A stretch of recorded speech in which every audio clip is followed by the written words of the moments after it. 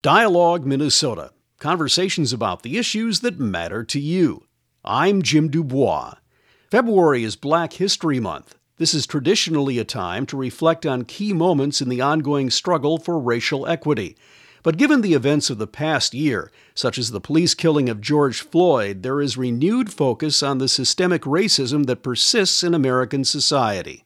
This week on Dialogue Minnesota, University of Minnesota Professor of African American and African Studies Keith Mayes joins us to discuss Black History Month in a contemporary context. Professor Mayes, welcome back to Dialogue Minnesota. Oh, thank you, Jim. It's good to be back. In the past, Black History Month often meant learning about historical figures like scientist George Washington Carver and civil rights figures like Rosa Parks. This year, there seems to be more emphasis on questioning our collective understanding of American history and reflecting on the racial inequalities that persist today. In your career teaching African American history, have you seen a change in how this month is celebrated? I haven't really seen a change in the month. That's a really good question, Jim. And to give you a kind of a point of kind of transition from one side of teaching this material to the other. So I've been around teaching around 18 years. I would say that in the first 9, it was almost as if I was teaching courses, and I teach courses in African American history, the civil rights movement, Black Americans and social policy movements in the African diaspora. I teach a number of different courses on race, social justice, and inequality. And I would say that for the first 9 years, it's almost as if I was having a dialogue with my students only. And then something happened, I would say, around 2012 and 2013. And that something was the murder of Trayvon Martin. And once Trayvon Martin was murdered in Florida, of course, that began Black Lives Matter. The Black Lives Matter movement started right after his death. And it wasn't until that moment where the issue around police violence was raised. Every year from 2012, 2013, all the way up to the present with George Floyd in 2020, that the community, the state, the nation seemingly became engaged with these issues. And so I felt no longer that I was just teaching to 30 or 40 some odd students every semester, and that we were the only ones who cared about it. It seems as though the world started to care. So issues affecting African Americans and other people of color, and instead of focusing on,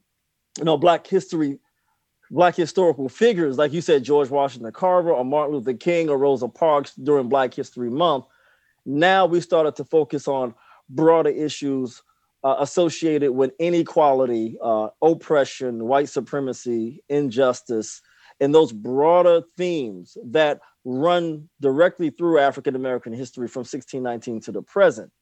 But I would say that, yes, there is now more conversation about those broad themes, but we still, during Black History Month, are getting the kind of the additive stories of the contributions of Black Americans who many people may not know of. And so that's the George Washington Carvers, that's the Rosa Parks, that's the King. So we still have 2 different versions of Black History Month. And I would say that the first version still dominates the sort of the focus on discrete historical figures and not these broader issues. But I think maybe 2020 has changed that. In a year that saw local, national, and international protests following the horrific killing of George Floyd under the knee of a police officer, which figures in Black history are most on your mind? I just gave a talk on Frederick Douglass a few weeks ago. And Frederick Douglass is foremost on my mind only because not only did he speak a certain kind of truth to power as it related to slavery and abolition in the 1840s, 50s, and 60s, and even all the way through until his death in mid-1890s, but he sort of was the kind of figure who was able to connect the dots when it came to enslavement, emancipation, freedom, equality. So he didn't just talk about what it meant for the country to live up to its founding ideals, those ideals that we find in the Declaration of Independence and the U.S. Constitution that are so very important today because of all the things that are going on in the larger political world.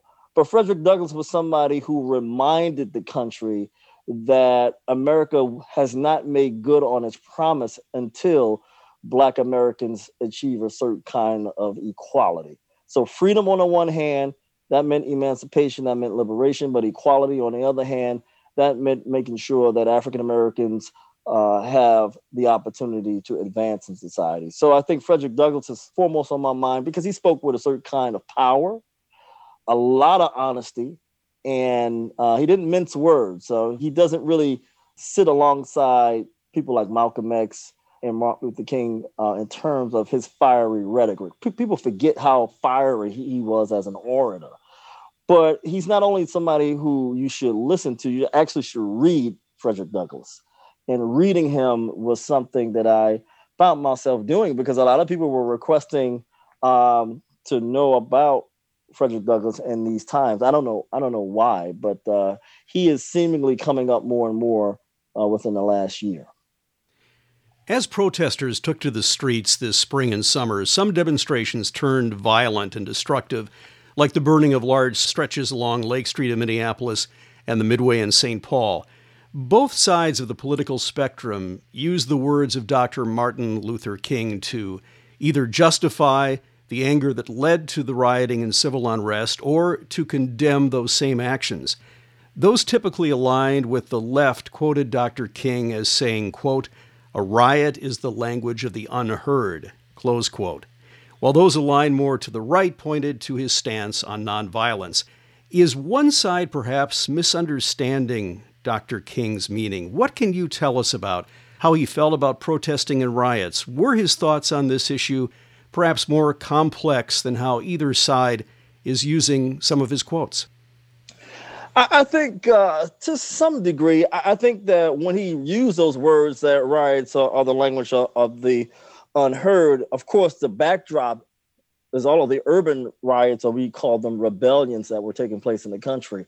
We're talking about Newark in 67, Detroit, Watts in 65, even Minneapolis in 67 went up in flames. And I think that he's saying that if you listen to who you so-called rioters, but in many ways, these are just ordinary people in the cities, often these so-called riots or the rebellions, as the community called them, were precipitated by police violence against ordinary citizens in the neighborhoods. So we come back to the same theme about police officers and their interactions with Black residents, that it always serves as the spark.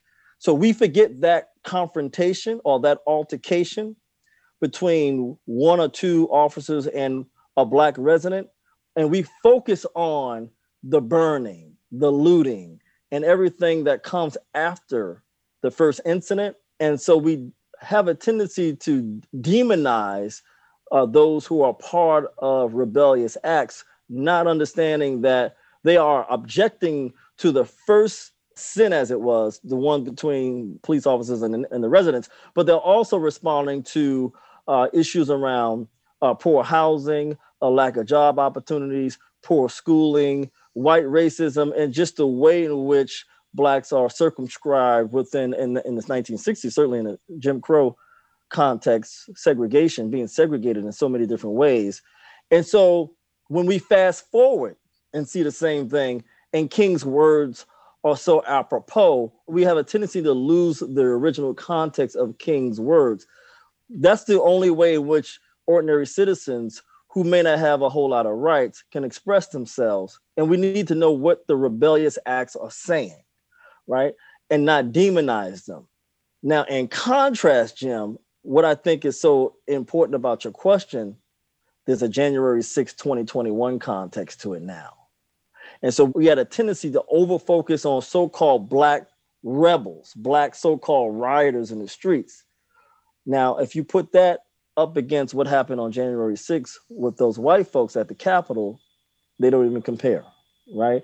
So I think that in some ways, the most violent people oftentimes in the streets demonstrating and using force are actually white people. We just have a tendency to forget that. We were reminded of that on January 6th.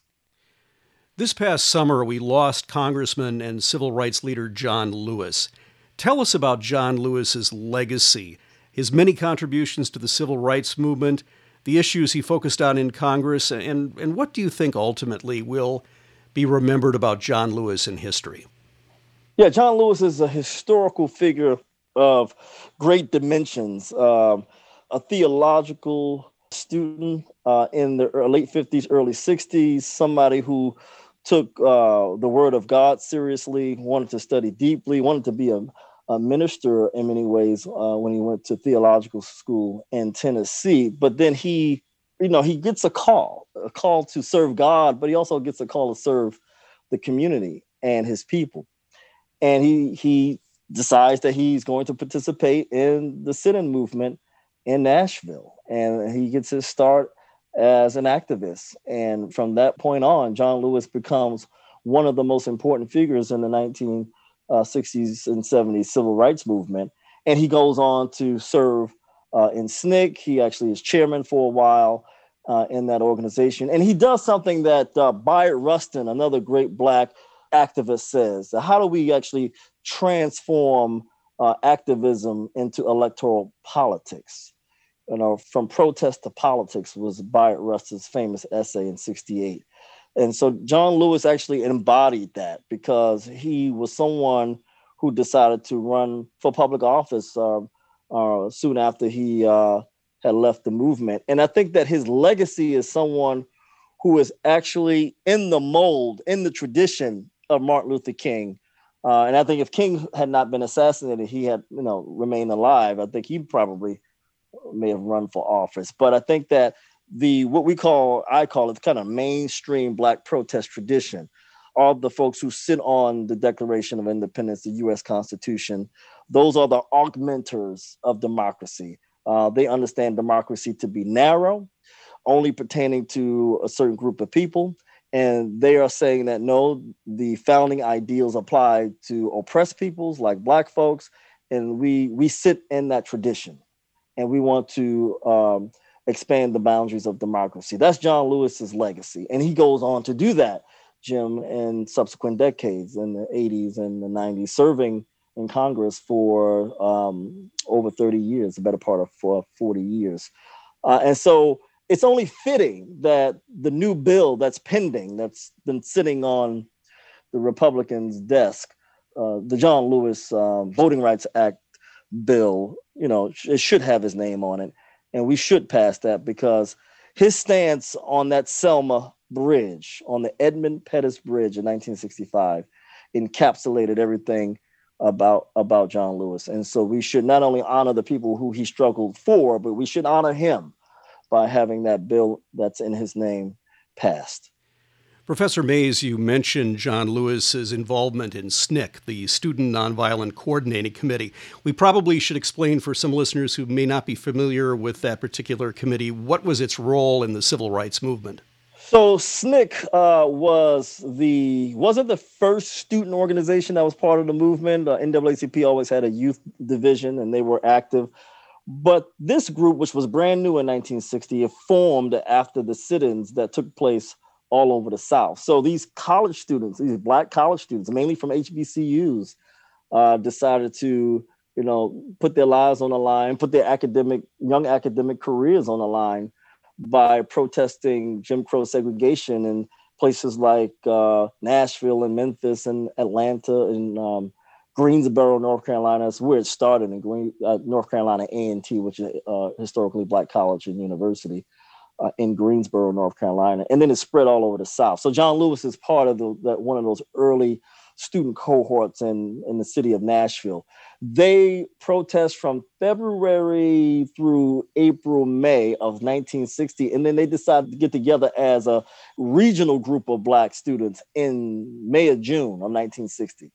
And they formed what was called the Student Nonviolent Coordinating Committee. And this is the youth movement in the civil rights movement itself, which was dominated in 1960, 1961 by SCLC, which is the Southern Christian Leadership Conference, which was Martin Luther King's organization. It was an organization mainly made up of preachers, Black preachers. But SNCC was all young people.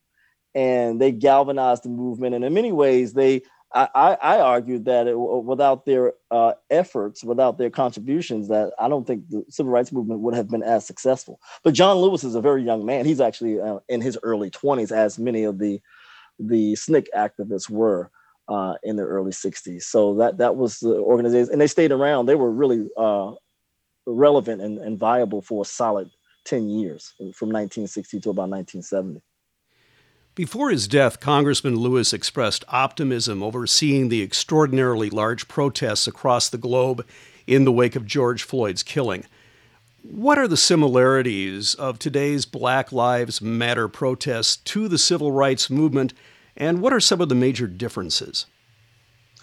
It's a good question. I think a lot of the similarities is that, Black protest movements from era to era stand on one another. So Black Lives Matter can't exist without the organizational knowledge that was provided by other youth movements. And again, Black Lives Matter being a young movement as well.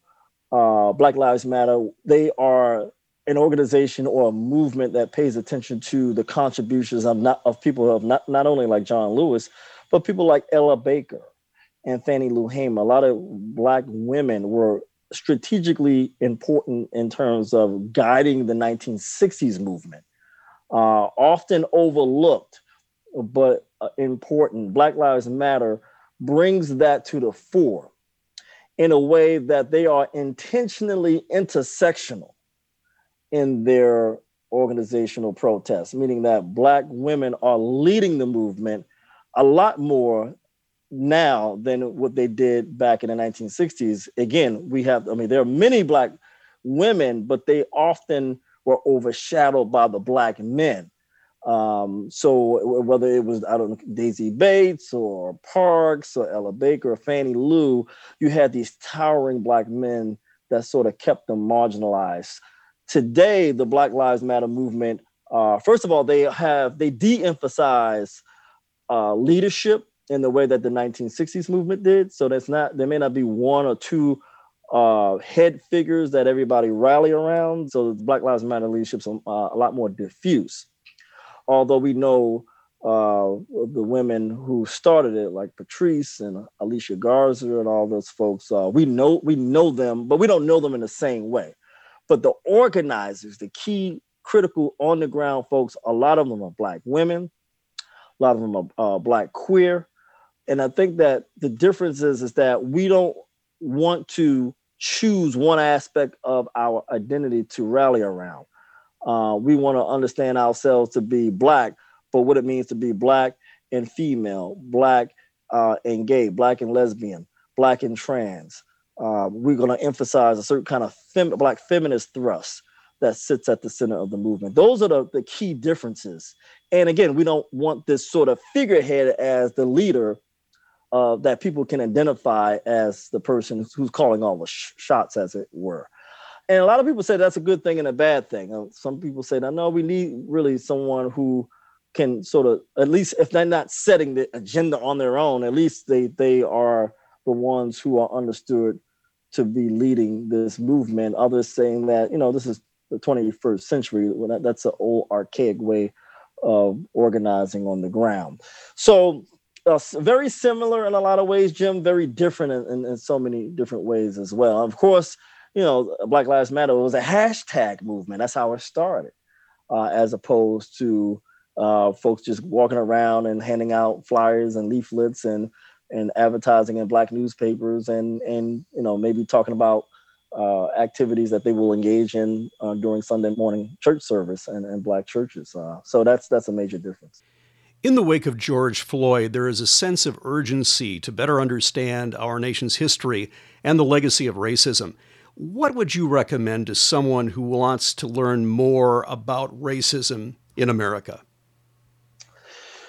That racism is endemic, it's enduring, it's not fleeting, it's not transitory, it's not occasional. But perhaps given the coronavirus pandemic, maybe there's a way to understand racism in a different way. Racism could be its own pandemic. So if we have pandemics, every 100 some odd years, maybe we have something called racism that is as old as a 100-year-old pandemic, or maybe is even deeper than pandemics because it was started, when the country was founded, obviously. So it's even worse than a pandemic. I've heard racism being called a public health issue because of the kind of havoc that it wreaks in the lives of Black and brown people. So there's so many unintended and intended consequences of white oppression, and we have a tendency to see them in kind of the disparate realities and how people live, whether it's housing, education, employment. But there are ways in which racism is affecting people that we don't see on people's everyday well-being and that kind of thing. So I would say that what people don't understand and they need to understand about racism, that is much deeper than what we think. And a lot of times people equate racism with prejudice, just your everyday run-of-the-mill prejudice. White people using N-words against Black people and that kind of thing. But no, we're talking about structural inequality on the one hand, and we're talking about psychological trauma on the other. And if we don't understand racism and that kind of form, then we are missing what racism is all about. How has George Floyd's death impacted your classroom and the types of discussions you have with students on race and the history of racism? So I think that in many ways, the students are coming into the class either with prior knowledge of the way race and injustice works, or if they're not reading, they're at least curious. But I think that what's different now is, and I still tell my students this too, so I'm not old enough to actually have been a part of the civil rights movement of the 60s. So when I teach the movement of the 60s, I teach it out of books because of people who may have lived it, people who may have written about their role in it, secondary sources from professors like myself. I said, it's a whole nother thing, Jim, to actually live through a movement like today. And I think what students are experiencing is that they're coming into the classroom actually saying that I participated in a protest last summer, or I joined this organization, or I just wanted to be active because I wanted to be a responsible citizen of the United States. And I joined the organization to make a difference. I think that's the big difference for me as an older person, to actually live through it myself, live through this phase of the movement, and then actually have students come into the classroom who are already educated in many different ways about what racism and inequality is all about. It's like I said, it's a sea change between the first few years that I've taught and now, for sure. You have worked on addressing Minnesota's educational achievement disparities between white students and students of color. Before the pandemic, tell us about your work and how educators in the state were tackling this issue. That's a good question. I think that in some ways, everyone has been touched by social justice. So 2020, the tragic murder of George Floyd upped the ante, as it were. So if folks were unaware or indifferent, then maybe they became conscious about the issues after May 2020. But there are some people who were conversing with the issues before the murder of George Floyd, right? Because of some other things that maybe they've been tuned into. And I think that generally people have an idea that the country is on the wrong track and that we need to make a change at the level of race. But I don't think, Jim, it has penetrated to the degree to which it should have in K-12. K-12 is a microcosm of the larger society. So anything that you see in society that's problematic along racial lines, you can find them in schools. So the question becomes, how do schools make the difference for their students? Do they take their cues from the larger society, or should they, be at the forefront of this movement? And it's hard to tell with K-12 school districts how they want to move. There's a tendency to think that urban school districts a little bit more enlightened and they are doing it a little bit better than suburban metro area districts. But I don't know if that's the case. I go back and forth with that. I work with a lot of school districts and I see a lot of great things in a lot of schools, but I see a lot of either indifference or folks don't know how to start. They don't know how to make change. They struggle around nomenclature and vocabulary. They may be struggling because the schools may exist in a certain community and that community is resistant to racial change. So I see a lot of different dynamics. It's not a lot of white families don't want to change. And so if the schools start doing something along racial lines that's wholesome and healthy, some white families get freaked out. You got a lot of microaggressions in schools, a lot of white children engaging in a lot of white racial microaggressions against students of color. Schools are very complex institutions. And you see some movement, but you also see schools not moving at all. And that's not, anything peculiar to schools. That's how we behave in the larger society. There are stops and starts, and there are people who are indifferent and not paying attention. And then you got people on the other side of the fence that are extremely hostile to any kind of change. Schools in many ways look no different, but I would love to see schools lead the way on this. I really would. What do you think are some immediate steps that could be taken in the state to close the gaps between white and black Minnesotans? And what sorts of long-term investments should we be considering? Well, to speak about education, I think one of the things that we have to be aware of is that, education is the key to upward mobility, if that's how you define racial advancement. Not everyone does. I talk to a lot of people to say that, the way that I exist as a whole person in the world, it could mean more educational opportunities, better educational opportunities, but it may not mean that. If that means that I get degrees and I take those degrees and get a middle class job. Other people say that I just want my humanity to be recognized. I mean, let's start there. And whether I achieve any kind of educational attainment or not, I just want to be recognized as a citizen of the country. And I want my humanity to be recognized. Other people say that indeed the structural aspects of racism that has to end. We have to break those barriers down. So whether it's access to schools or jobs, I think that for me, in every single sector of the American society, you see deficits as relates to people of color being able to access them. The disparities in employment, education, healthcare, incarceration rates, home ownership, health disparities. I think the gaps are too big and they are ubiquitous in all aspects of American society. And so I think we need to close those gaps on our way to eliminating them. For me personally, that's how you eliminate the problems around race that you have. But increasingly, Jim, I'm wondering if the gaps are what helps a lot of white people remain white, if that makes any sense. Meaning that if you close the gaps, even if there is some potential closing of the gap, even if you perceive the gaps are closing, doesn't represent a zero-sum game, as it were. White people always feel that if people of color are gaining something, then they may be losing something. And the reason why I have that foremost on my mind, because look at the coronavirus vaccination process. Now, we've been hearing for the last 12 months that communities of color suffer the greatest when it comes to contracting the disease and they're dying from the disease. So then they said, well, the folks who need to get the vaccination first should be communities of color. But we've already seen that they are the last to get it because, as I said on another radio program a couple of weeks ago, power and privilege always finds a way to get to the front of the line.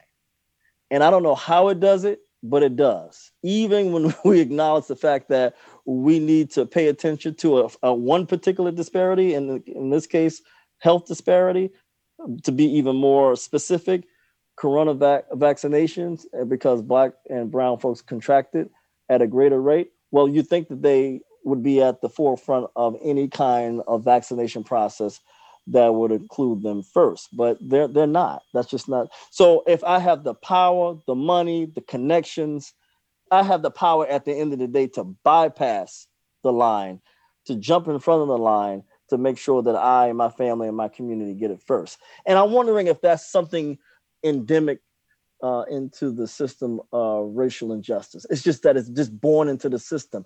It's just there. And for it to be rooted out means that, white people will have to make a determination, what does that mean for them? Can we share power in a way that will allow others to not have to suffer so greatly because of their race? Or do we just insist on maintaining it? Or do we pay lip service to these issues and say that we will make changes when it comes to the disparities, but still continue the same old behavior? And from what I can see, at least with the coronavirus and the vaccination, that's exactly what's happening. Keith Mayes is an associate professor of African American and African Studies at the University of Minnesota. Professor Mayes, thanks again for joining us on Dialogue Minnesota. Oh, thank you, Jim. It's been a pleasure.